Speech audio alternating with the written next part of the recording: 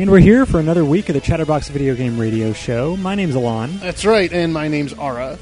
And what is it? Today is the 4th, the day after the Super Bowl. Oh, yeah, that thing. Did you watch that? I watched approximately 20 seconds of that. You know, I had a little bit of fun with that because I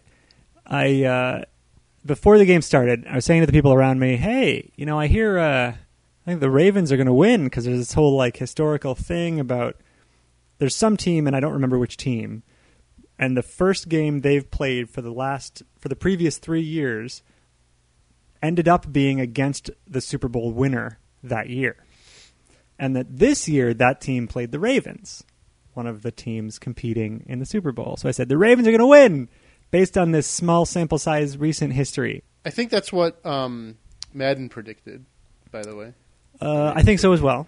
And although it was a close game. Well, yeah. it was close in the real thing, too, but higher scoring. But all the people around me just laughed at me. That the Ravens would win? No. The 49ers have it in the bag. Well, you know, I only learned about who was playing about, of those 20 seconds that I watched, about 10 seconds into watching it. Yeah, well, you and I aren't so different. And me and Johnny were actually eating lunch, sort of late lunch, at that time. And then I learned about who was actually playing, and I was like, well, since I'm from Maryland, I guess I'll have to root for... Well, you won. Yeah, so I won. So if I was a betting man, and often I am, actually not often, on occasion I am, I should have bet for the Ravens. Well, you would have made out well, but it was just funny because everyone yelled at me, and then I turned out to be right. So it's always good. The "I told you so" bit. Yes, and apparently I've also heard that if you were in Vegas, you could take bets on how long the singing of the national anthem was. I didn't know that. Yes. That's something I assume you could find out in advance. Among them, well, it's the actual length. I don't know how many, if they got down to the second or the 10th of a second, Did you know that there was a blackout during the Super Bowl? I did hear about that too. It would have been funny if they were like, all right, how long is the blackout going to last? What electrical malfunction will occur this next Super Bowl? Place your bets. Anyway, this has nothing to do about video games, but it's how I spent my yesterday. That was, And please rest assured that we will no longer be talking about football for the remainder of the program. Or the life of the show, probably. Yeah, until next year when we talk about it for 5 seconds. So what are we going to cover today? You got a couple games that you just played? Yeah, so there's I've been inspired to talk about some related subjects based on a couple demos I was just playing. So that Revengeance demo, Metal Gear Solid Revengeance, right? Yeah, this, by the way, for people who don't listen frequently, this is our theme to talk about games that are many, many months old. Right. I guess. The demo just came out. What? Anyway, what it reminded me of, I don't really want to talk about the game itself, and neither the next one, the Cave, as much as I do something really interesting that it reminded me of, right? So, in particular, what really struck me when I was playing this demo for Revengeance was not as much the 15-minute introduction cinematic, which is maybe going a little easy based on Metal Gear Solid's previous installments. I was just thinking to myself, I'm like, gosh, this is just so beautiful looking. And there's just been so much time and effort was put into this, and maybe the script's not the greatest. Did thing you in never the world, see Metal Gear Solid 4? I mean, didn't it look just as good? No, I don't think I played 4 in the. Wasn't that Snake Eater? No, that was 3. That was 3. No, totally missed 4. Completely. Yeah, Metal Gear Solid 4. I think I played an hour of it and never went back to it. And I really should go back and play, but I don't know, it's in a box in my garage or something. I don't even know where it is. Yeah. So the thing that really stood out to me, right, was that it was just so clear that so much effort's been put into this thing, and visually, I mean, it is a, as my friend likes to say, it's truly a feast for the senses. I mean, it looks beautiful. It's very smooth. Many, many, many aspects of it are just top notch shit here, right? And then I start playing, and I'm sure that there's some layer of depth and technique to it. And of that I have no doubt, right? But just to experience that, and then to experience the gameplay, which basically just consisted of move forward toward enemies and smash buttons. Yeah, but so we had talked about this. But let me finish my thought though, right? Yeah. I just the thing that leapt into my mind was just this idea, this thought that like they put so much effort into this thing, and on the layer of what's actually happening as a game, like almost like so little is actually happening, right? And all the effort's been put into like all these things that are what I consider ancillary aspects of a game. And it's been very rare that I've seen like such a stark juxtaposition like that, right? And I just kind of think to myself like, I mean, this is kind of a waste. Like, I kind of want to watch Metal Gear Revengeance, the movie, and enjoy all this.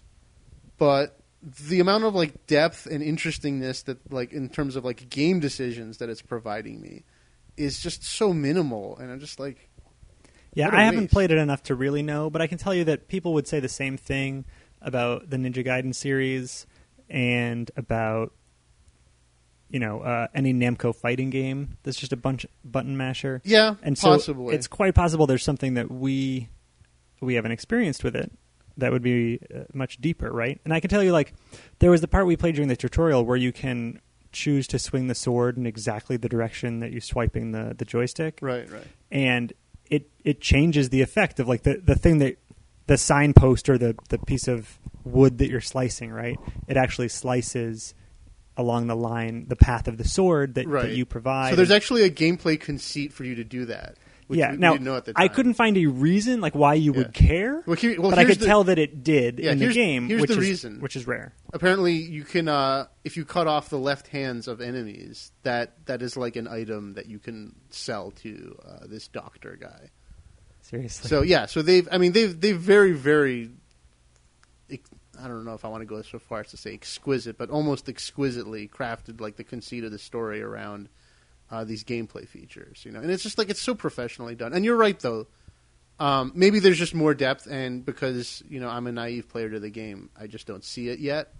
But it's funny because some games I'll play for 5 minutes and instantly I'm like, I can tell that there's going to be a lot of depth coming up, and other games, it's just not that apparent.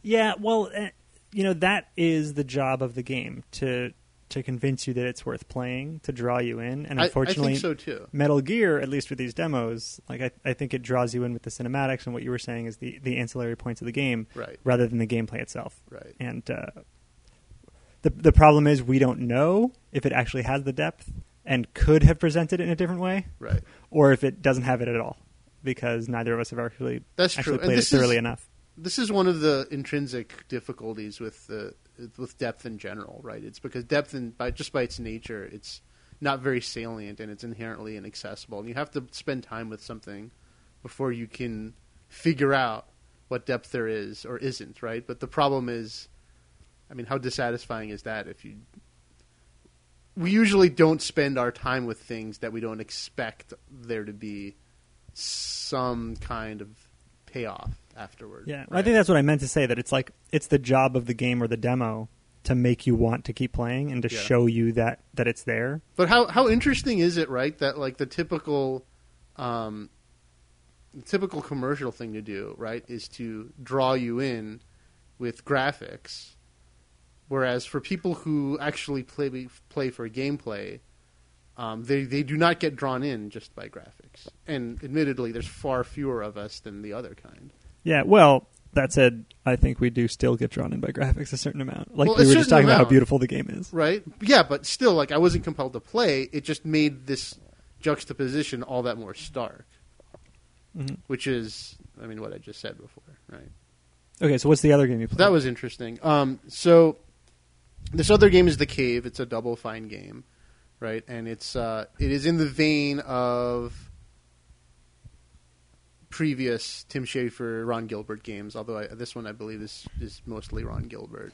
So I should say, I've heard the title The Cave, but don't actually know anything about it. And in general, I've never been terribly impressed by Double Fine games, or at least I've never enjoyed them much. Right. Well, although I know the rest of the world loves them. Yeah. Well, their whole thing, right, which, it's totally okay if it's your thing or if it's not your thing, but their whole thing is the expression of a certain kind of personality through characters and story. And it just happens to be done in a conceit of the game. And the problem is that usually structurally the kinds of games that they produce involve a lot of trial and error of basically using items on things and making kind of like lateral thinking puzzles about like, okay, I got to use, this on that to make this other thing happen. And usually sometimes it's not logical, right? And that's where the lateral thinking comes in. And anyway, right, some people love that stuff. Some people love the personality of their characters and stories so much that they trudge through all of the bad interaction type stuff. And yeah, I have a hard time with that. I don't know if anybody actually likes that type of interaction. And I was kind of disheartened because this one, right, The Cave, smacks of like all of these things, right? You start the game, there's a narrator, the narrator's like the cave is talking to you, right? What? Yeah, I mean it's a really cool conceit, it's really quirky, it has a lot of personality, it's really engrossing, he talks about like, how like going on dates is hell when you're a cave. You're not kidding me. No, that's what he says, and you don't find out right away that, I mean, I spoiled it a little bit. You don't find out right away that it's the cave narrating. When you first start, you find out a couple seconds into it. And anyway, like, this game seems to involve basically a bunch of characters where you pick 3 at a time, and they you kind of switch between them Lost Viking style, and you kind of need to basically work with 3 characters to accomplish stuff to let you progress. All right, we'll be right back. Then you can tell me more.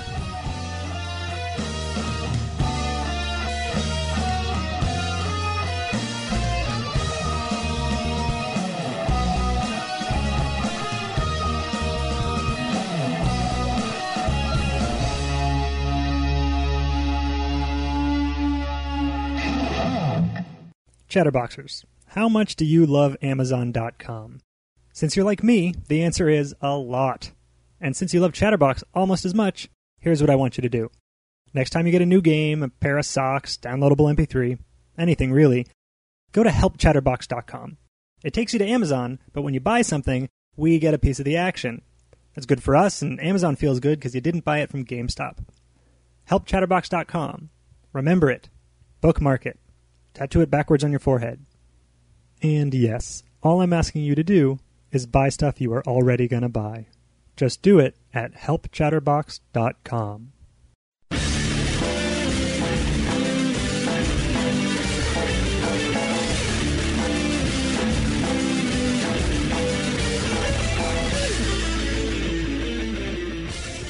And we're back. You're listening to Chatterbox Video Game Radio. And we're talking about The Cave? The Cave. The Cave. The games that I don't like that the much. Ones that you don't like. So I want to illustrate something. This is not a commentary on... This is not a review of The Cave, okay? But this is a small exposition to illustrate my point about these nonsensical interactive things that happen in these types of games very frequently. So in the beginning, very, very beginning of the game, right? You go into the cave. Apparently the cave has a gift shop at the beginning, right? And there's this shopkeeper, and he's like, "Oh, go into the employees only area, and retrieve these 3 things for me or whatever," right? And so you go down this route through this cave, and of course, right, there's a manner of like obstacles where you have to like pick up items and use them on things and carry from this place to that place and so on. Anyway, there's this one thing where there's this there's like a fuse, right? And you have to pick up this fuse and take it from one position to another position on the map, right? And the first time I tried to pick up the fuse, I died, right? And I'm like, well, what's going on, right? The funny thing is I died a few times, right? And then finally at one point the cave was like talking, right? And he's like, okay, I think right now you're just trying to have fun with dying. Okay. That was pretty worth it. Like, that was pretty hilarious. This is the kind of stuff that people love, I think, about these games. Yeah, well, I can't say that I don't enjoy the humor in it. I just Yeah. don't enjoy the game. Fair And is- that's the driver for me. I'm so with you. So let me continue, right? So I'm like, oh, well, why is this, I'm trying to press the use button when my character's in front of this fuse and I get electrocuted, right? And so none of these things were apparent to me at the start, but what I'd figured out, right, after trial and error was that, oh, well, there's these drops that are dropping onto the fuse and they're making some kind of effect, right? And so I'm getting electrocuted because the fuse is wet, right? But their device to communicate that the fuse was wet was totally insufficient, right? Because I just thought that they're just, okay, well, I'm in a cave, they're just going to be drops, right? I didn't realize that. Here's the funny thing. Like, I just thought that the drops there were just there for effect, right? Whereas the developer thought that the drops there were intended to convey the idea that I'm not allowed to touch this because it's electric and it's wet. But it's not shorting out because it's connected to another device, the switch of which is immediate to the left of it that always works. So there's water dropping on it, but it's not shorting out, so that doesn't make sense, right? Here's more nonsense. Apparently, in order to actually remove this thing, what you have to do, this fuse... It's funny because when you said fuse originally, I thought you meant like the fuse to dynamite or something. I didn't understand the electric relation. Yeah, so it's like a fuse. Yes, like in a that would fuse go in a box. fuse box. Yeah. Okay. So anyway, there's nothing I could do. The only item around was this bucket, right? So I don't know if you made the connection, but see, when I found the bucket, I didn't make the connection before about all this water rigmarole that I just told you about. Well, yeah, since you brought it up. Right. So anyway, the other thing that didn't make any sense is that if you bring the bucket to the fuse and you press the action button, right? And this is the problem, is that these very severely contextualized actions occur that it's hard to predict what will happen. And what happened in this case was that the character took the bucket and placed it on top of the container of the fuse, thereby preventing the drops of water from directly hitting the fuse. And now I can safely take the fuse out and use it. But how can you get under the bucket to access the fuse? Well, no, the fuse is just like this thing in an electrical box, right? So it's just this box that's being dripped upon by water. Anyway, this is the funny thing is it shouldn't take this long for me to describe what's happening, right? But there's all this idiosyncratic subtlety into the way things work that is hard to understand what's happening, and all their attempts to basically communicate this conceit, they pretty much fail because it's so contextually specific. Even on the very first screen, right? There's a crowbar. There's a crowbar on the right. Right? And I pick up this crowbar. And it took me 5 minutes to figure out how to leave the first set of screens. That's another reason I totally hate these games. Yeah. Well, this is what happened, right? This crowbar, right? Okay. First, I start off, move to the right because that's what you normally do. Right? That's the default thing to do. So I find the crowbar to the right, and then there's this wooden panel to the right of that.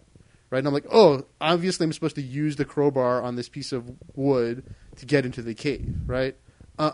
No, that's just the solid wall, right? I tried with all 7 characters hanging out there to use the crowbar, which to people who have played this game will probably say to themselves, "Ara, that's really stupid. Why did you do that?" Right? But this is the kind of thing where if you're naive to the system of how the game works, you'll get stuck in these situations all the time. Apparently, I had to go left because the entrance of the cave was to the left, and then use the crowbar. Who'd have thought? Who would have thought? Yeah. Right? So, figured it out by basically brute force, trial and error, and that was pretty unpleasant. And those kinds of things continue to be unpleasant no matter how good games get. And I don't think that we should do them. But that's what is weird to me is that so many people love these Double Fine games that all have stuff like that. Yeah. I remember playing Stacked, and I gotta say, I liked Stack for its presentation, for the idea of the character. Do you know what Stacked is? Yeah. Okay. I guess for those who don't know, I assume everyone knows what Russian nesting dolls are. Yeah, it's the Matryoshka dolls. Yeah. So in Stacked, you play as these dolls, but then you can stack with other dolls that you meet in the game, and then like different dolls will have different unique powers, and so when you stack with them, you take their power, and then so like you can have a few that you carry around with you, right? But why wouldn't you just have all the powers all the time? Well, that's interesting, right? But the one on the outside is the one that's represented, so you can have a few of them, right? And then so like you can open up and go to a smaller one that was inside of you, and then you're that guy. And I think it's actually been a while, so I hope I'm getting it right. Maybe I have it mixed up, but I think that's how it works. But it all had stupid stuff like that. Like, okay, well, I know I need to get into this particular room that's locked, and how do I do it? Oh, well, there's this gate over here, you know, this like air vent, and if I use the small enough doll, then I can get through the air vent, but first I have to like break it off the wall. And it's just these things, like how do you do it? Because it's not obvious. Right. You just have to walk throughout the whole world until you find something that maybe, if you think hard enough, could be used. Right. Well, the thing that's upsetting to me, and this is why I mentioned the term lateral thinking challenges, was that it's not like the kind of puzzle that you can figure out through logic. Because obviously, like I was describing the last example, there's things happening that are illogical, right? You have to just kind of like, you just have to be the kind of person who just doesn't worry about things making complete sense and, you know, just try random things and think outside of the box. And, you know, you can use a bucket on, you know, a fuse box, and that's meaningful somehow. And yeah, no, I get it. It's weird, and it's one of the things that frustrates me. What does not frustrate me, though, is reminding everyone about our sponsor, the University of Advancing Technology, and their website, uat.edu. I do that every show. You know what also doesn't frustrate me? More interesting topics? Yes. Yeah. Now, we only have a couple minutes left, but I got to say, are we gonna talk about the one you emailed me about? No, I wanted to do I think we have just enough time to talk about the arcade. Arcade! Yes. Yes. And then after that, we will talk about a different arcade.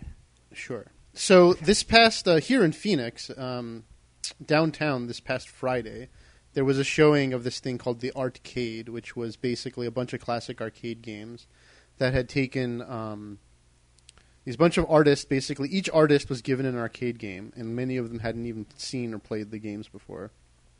And they were tasked to create original art for the cabinet itself, like the physical, honking, 7-foot-tall cabinet.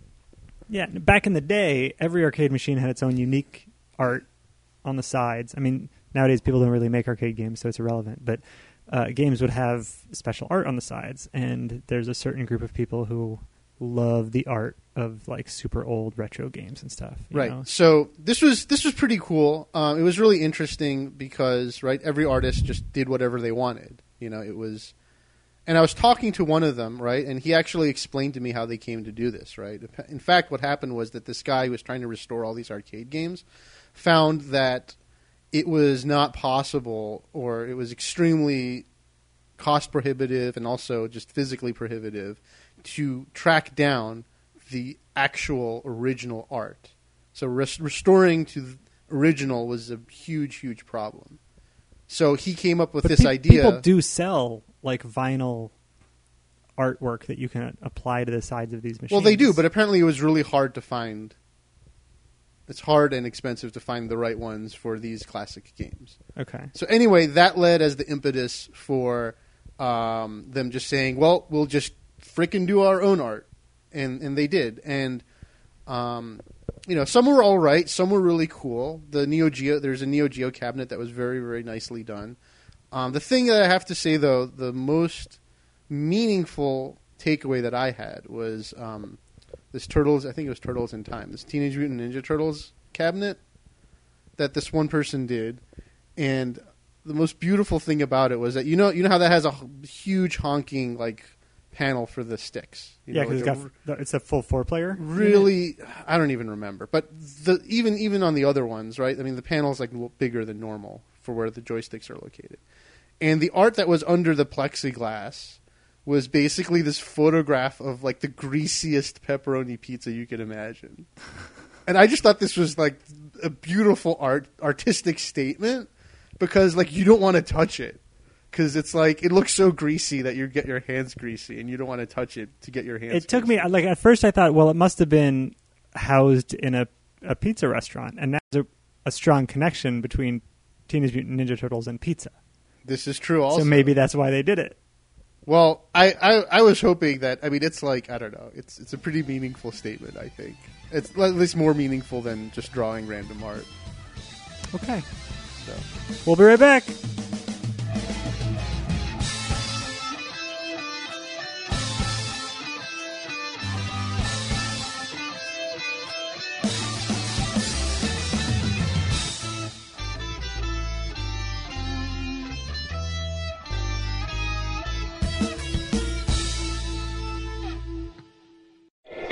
It's me, Mario. You're listening to Chatterbox Video Game Radio. It's number one.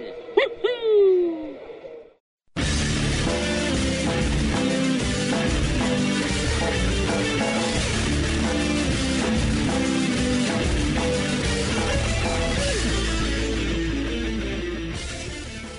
We're back.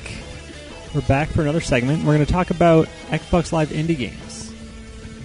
And I gotta say, so you told me to read this article before. Do I call it an article? This it's an article, a blog guest post on Gama Sutra. So before the show, you had me read this, and it was very difficult because, in terms of grammar and English, it was poorly written, but the content was good. But it started off with a revelation. I was not aware of a change that I guess has been announced. And before you say that, maybe this is what you're trying to say. What? But they basically, like, XNA is basically over. Exactly. Yeah. XNA is apparently gone. At least as of next year, it's like a support. But I guess stopping support for something doesn't mean that you can't use the tools anymore. They haven't said that indie games is going away. Yeah, but maybe they will soon. But I mean, I think that's what everybody's bracing for. And basically what that, right, like XNA is the platform that you make these Xbox Live indie games it's on. the development toolkit that you use to make the games that go on Xbox Live indie games.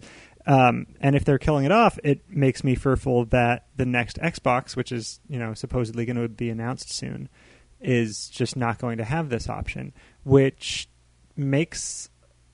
I mean, it doesn't surprise me. I don't want to say it makes sense, but it doesn't surprise me that it would go away, but it's upsetting that it would go away. I'm totally agree with you on both of those counts. And this article is written by, I guess, so his name is Thomas something? Steinke. I don't have the wrong one. Okay, it's Thomas Steinke, who I guess started or works for Digital DNA. Well, he's the owner of Digital DNA. Okay. And they happen to be the highest grossing Xbox Live indie game developer. Yeah, which made him a qualified source to talk about this stuff. And what he talked about was what was wrong with Xbox Live indie games, like the whole platform in general. Right.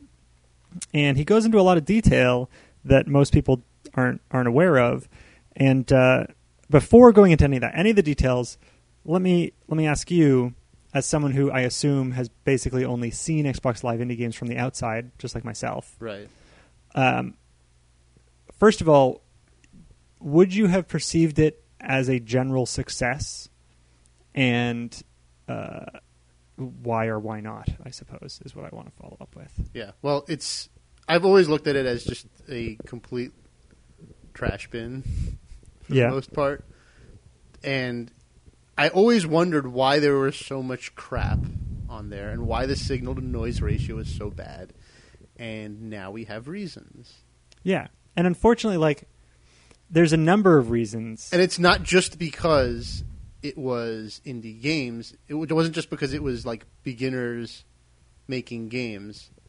In fact, as we'll learn very shortly, it was because the way the system was constructed itself just resulted in a very craptastic barrage of titles. There's a number of things that you can do as the gatekeeper for this, meaning Microsoft. A number of things you can do to basically kill it, right? There are things you can do that create a system such that the natural path that people will take will lead to failure or not. And then whether or not you do that, there are other things you can do that can hurt it more or less, right? So if you don't market it, if you don't make it very visible within the operating system of the Xbox or whatever your platform is, that could hurt it more than basic rules. But the point I'm making is that there are some very fundamental things that you have to do right to begin with, regardless of the marketing and the presentation. The way that the system turns out, and by system I mean the system of the results ecosystem and people, right, is a is a consequence of the laws that you've started it with, right? And this, I kind of feel like it's basically like you know, if I can make a comparison to the universe, right? It's just like God like set up the universe with this really shitty set of rules where, like, you know, I don't know, like, instead of us, well, I don't know, we're not the greatest examples of humans, but I'm going off on a tangent. Yeah, I'm gonna boil it down. They wanted to give people I guess we'll talk about the specifics that he puts in this article in a bit, but I'm going to say in advance that I believe the issue is related to this. First of all, they wanted to make a system where people could make their own games. I'm not sure what their reasoning was for that to begin with. I don't know if it was just to get the community to like them or to find talent to make games for Xbox Live Arcade. It may have been just somebody's pet project that, you know, he just had enough like political power to be able to pull it off, and he just decided that this was something that would be valuable for the community. Yeah, that's actually really possible. Understanding the politics of corporations, that's totally an option. Yeah. But the problem is that they weren't willing to put any money behind it. As you read this article, you see step after step after step. When you read between the lines, you realize they put enough money in to like fuck it up, develop and release XNA to give people the power that they need, but they weren't willing to put any money into the perpetuation of the service, because like they specifically set up rules that kept them out of the peer review process. And the peer review process is whether or not your game shows up for purchase, right? That is absolutely important. So right now, with a real game, meaning Xbox Live Arcade or disc-based, right, you have to be approved by Microsoft. They have all these rules that you have to check off. What are they called?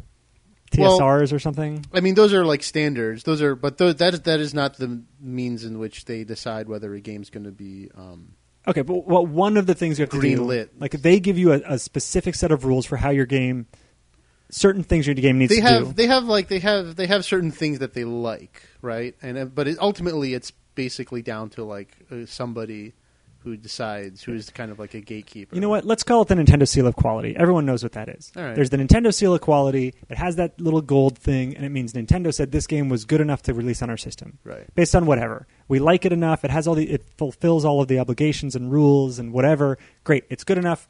We say it is, and now it's released for sale. Let me tell you, a couple of years ago at GDC, I listened to this woman who was, if not the person in charge, one of the people in charge for basically greenlighting games, and she gave a lecture about like what are all the things that we like to see, quote unquote, in games that are proposed for this system, and it was just the most insipid thing. Really? Right. I mean, every like bad stereotype you can think about somebody who doesn't understand games and wants to see in a game, like it's there, right? It's like multiplayer always better than not multiplayer. Shit like that. Okay. Anyway, continue. So, where was I? Okay, so there's this seal of quality. I use the Nintendo because it's sort of the thing that everyone recognizes from back in the day, at least if you're our age. Right. But Microsoft, Sony, they all have this thing. Okay, you can release the game on our system by following a bunch of rules and having making a good quality game, blah, blah, blah. They set up something on the surface, we'll say is similar, where it's peer review. But they made it, according to this article, such that they won't get involved even if there's arguments. They're just like, we're going to create this system so that people can contribute games, and then these other people who are also contributing games will decide if it is good enough to release or not. They'll pass or fail it. And it's all peer review. And because apparently of some legal rules, they don't want to get involved, they just let it happen, right? And if there's some argument, if something goes wrong, because there's moderators too, like MVP users, and they have some power. And apparently they have a whole lot of power. Yeah, a whole lot of power. And apparently they didn't get paid anything. Which also means they're kids. Which means they're emotional, they're not very professional, they have no since they're not getting paid, they have no real reason to do anything properly. Right. They just do it based on what they want. And so they created the system that is just going to be fraught with problems. Like he said, he wouldn't want to, as an ethical person, rate a game to fail because that the person whose game was failed would know that it was him who failed it, which you've got to do because otherwise people would just relentlessly fail things all over the place. So you don't want it to be anonymous. Yeah, at the same time, then you don't ever want to fail something because the other person will retaliate. Yeah, this is the most fascinating thing of this whole piece was the fact how we started describing how, okay, well, you have to get, what is it, seven votes pass to get your game approved, but only 2 votes no would get not approved. And these people who are voting are your direct competitors. And you would think, you would expect that since they're your competitors, that almost no games would make it through because it's in the competitor's best interest to thwart other competitors, right? Yeah. I think it's more like the artist community where everyone wanted to help each other. Yeah, well, funny enough, right? That's what happened. It was the complete contrary of what you would expect, right? People were actually basically giving each other quid pro quo. Just being like, look, I'll vote for you, you vote for me, we'll help each other out. And I think this is one of the reasons why there's so much crap that came on there, because it's like everybody was basically voting just to help each other get their product out versus actually doing anything that had any semblance of the original intent of this system. Yeah, and so the issue is, like I said, Microsoft didn't want to put money into it. He also mentions that there's always glitches, and it would go for weeks without actually updating lists. And so if you released during that time, you'd be screwed because your game wouldn't appear or something. Oh yeah, there was these holes where the list would stop updating, and during that period, you're just totally fucked. There's nothing you can do if you're in that time period where the list was broken. Basically. Yeah, and you can't re-release later. But I don't know what happens once the list is fixed. Anyway. Point is, there's glitches, which means there's a lack of staff to fix the problems because they're not fixing it quickly. They just sort of get to it when they get to it. There's also not people getting paid to actually do the moderation, and if they did, then it would have been higher quality. Everything about it says to me they created the system, they put in the work they needed to put, and then they didn't want to put any more work into it to let it actually thrive. And then he brings up other points, like there was too small a hurdle to entry. It costs so little money to get on the system that people would just make these little things really fast. This is one of the other kickers, right? It's he said... I'm not going to read it exactly, but he said it actually. This is probably the most eloquent part of his whole piece. Actually, because of the idiosyncrasies of the system, it was actually better for somebody to make, in his words, a crapplication every 2 weeks, right, and get a few $1,000 than actually spending your time on a legitimate, meaningful game for 2 years and barely making more than the crapplications, which is incidentally it's kind of happening on all the mobile platforms, except everybody's making crapplications. A little bit. The thing is, there's also good stuff, because also he makes the point you could only charge a certain amount of money. If you can only charge $1, $3, or $5, then you're only going to be seen if you charge $1 because you'll get more purchases. And there's a lot of problems, but I think it all boils down to that Microsoft wasn't willing to support it with their own money. Right. And that's what killed it. If it was more professional, it would have been great. We'll be right back to talk about it more.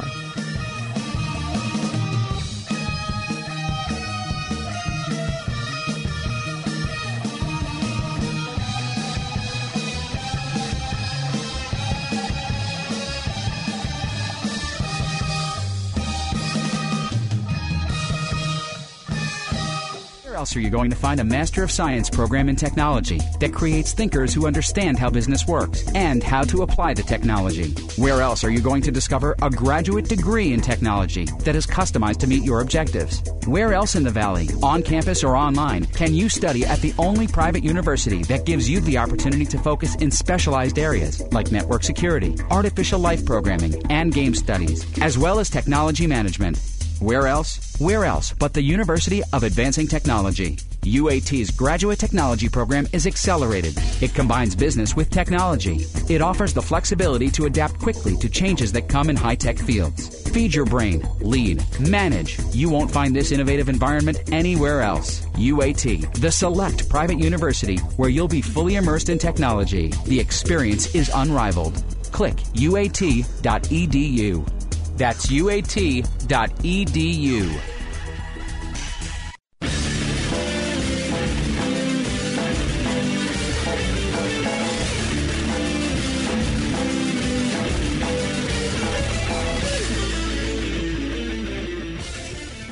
And we're back, and we're talking about the demise of Xbox Live in the arcade and how relentlessly broken their system was. Yeah, it's frustrating because I was really, really excited that they were doing this. You know what this sounds like? This is like it's like somebody's making a game, right? Like think of this like ecosystem, as you said, as if it was a game, and they're like, "All right, we're gonna have this design, and we're just gonna take one shot, and however it ends up, like we're just gonna design it how we think's gonna happen, and just whatever happens, happens, and we're never gonna change it again." That's what it was like.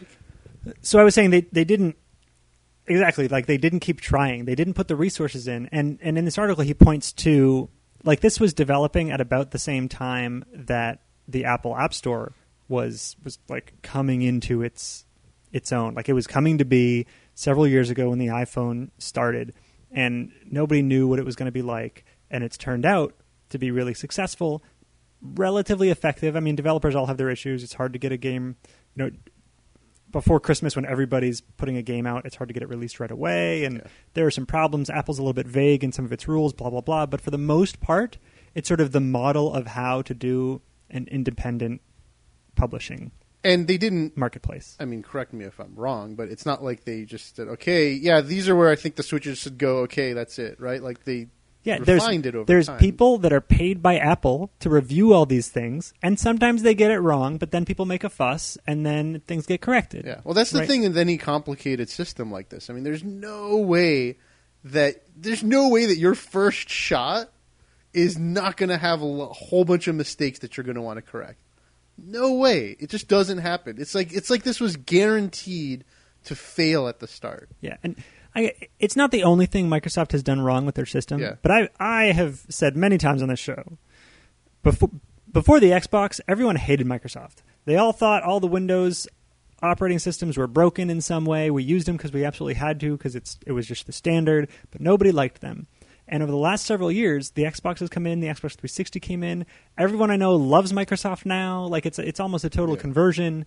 And like unless you're some Apple fanboy or something, you like Microsoft. You don't think their operating systems are as bad because they have gotten better.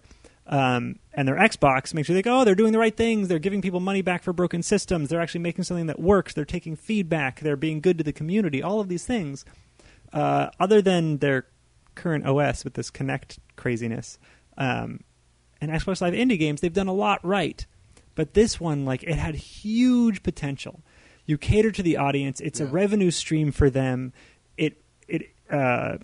What's the word I'm looking? It encourages creativity and like gives freedom to developers. Like it does so much. Conceptually, it was great, right? It was just the execution that was horrendous. And at that point, I guess you can ask yourself, if the execution was so contrary to anything positive compared to the concept, like, was it really good for them to do this if it was such an utter failure? I don't want to not give them credit either. Like, they put a lot of work into setting it up. I mean, they had to create XNA and get it in a... But what have they done? I mean, they've created, like, they've broken... I'm sure there are many, many independent gamer hearts and souls that have been broken as a result of this process. But I mean, they also had to create the infrastructure for it and actually implement it into the operating system of a consumer device. Like, a lot happened. Are you saying half-assed is better than no-ass? No. I just want to say, I don't think they were like, oh yeah, let's just do this, and like they gave some intern a report to write, and then it suddenly turned into this thing. Like,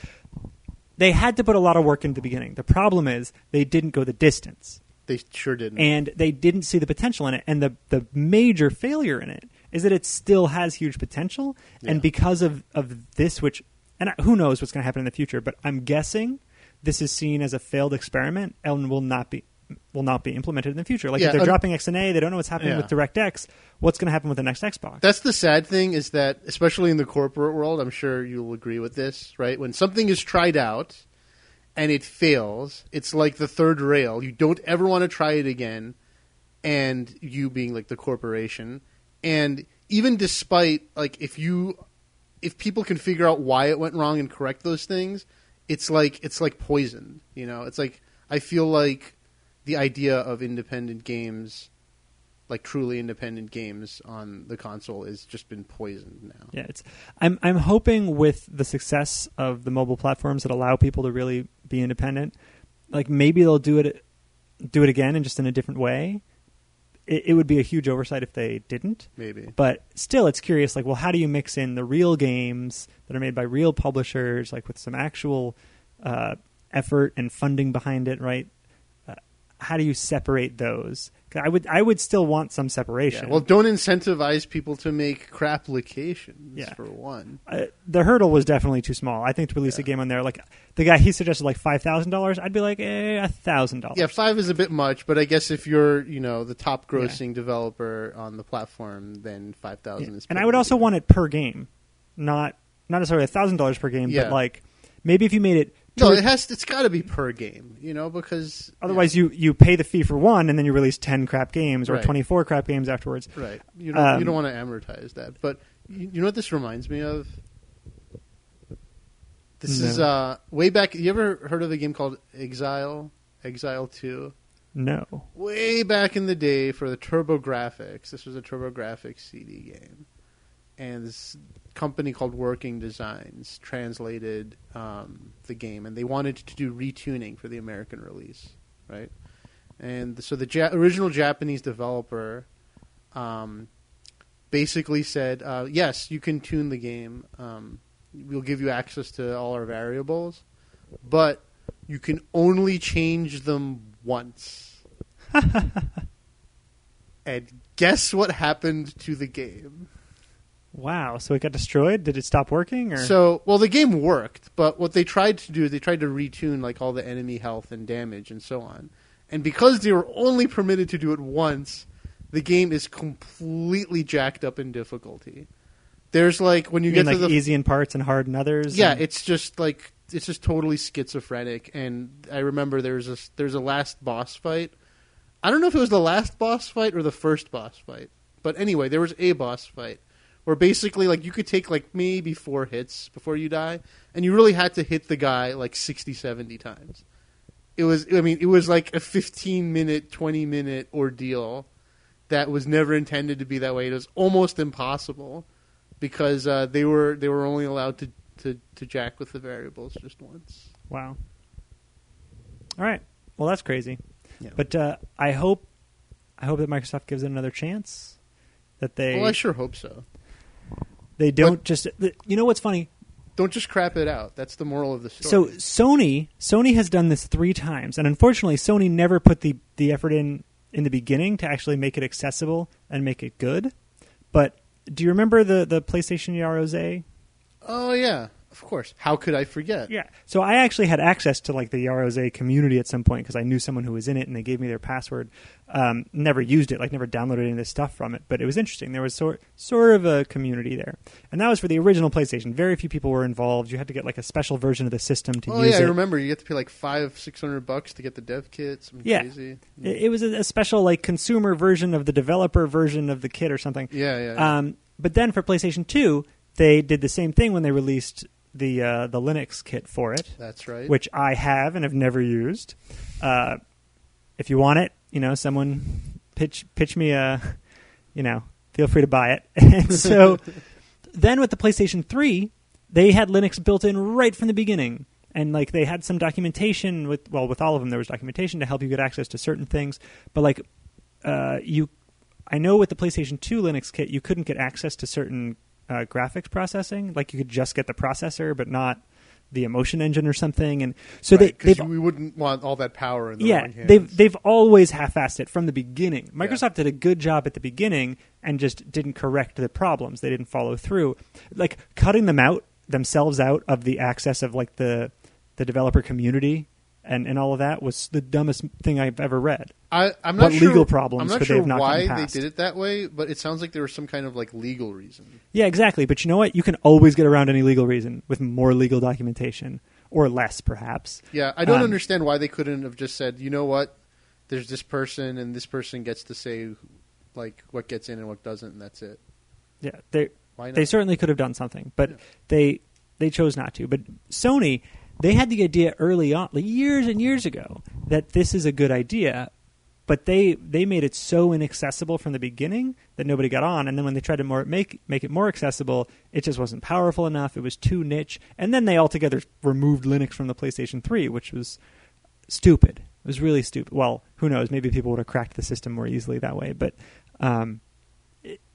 Sony has thought that this was a good idea, but never really followed it. Microsoft said this is a great idea, we're going to follow it, and then ruined it. And I just hope that they don't hang up their hats and say forget it from now on. Because if anything, the mobile market has demonstrated that it is a hugely beneficial market for everybody.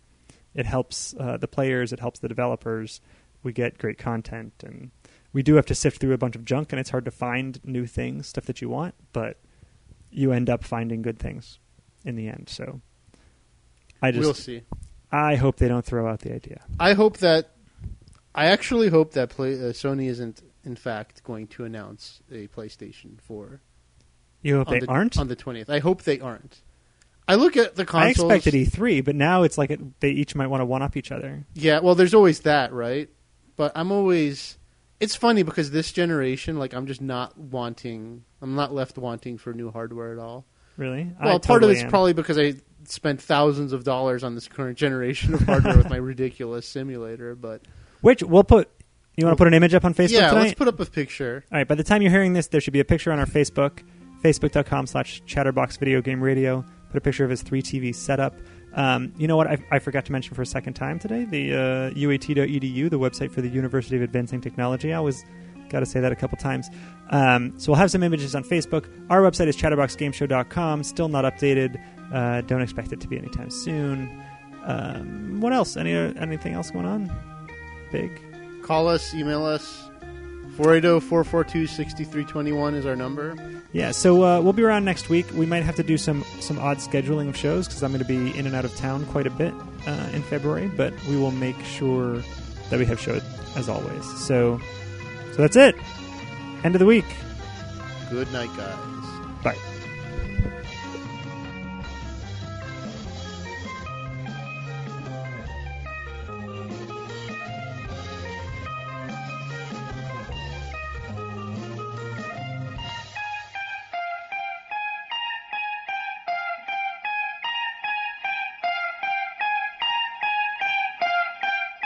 You've been listening to Chatterbox Video Game Radio.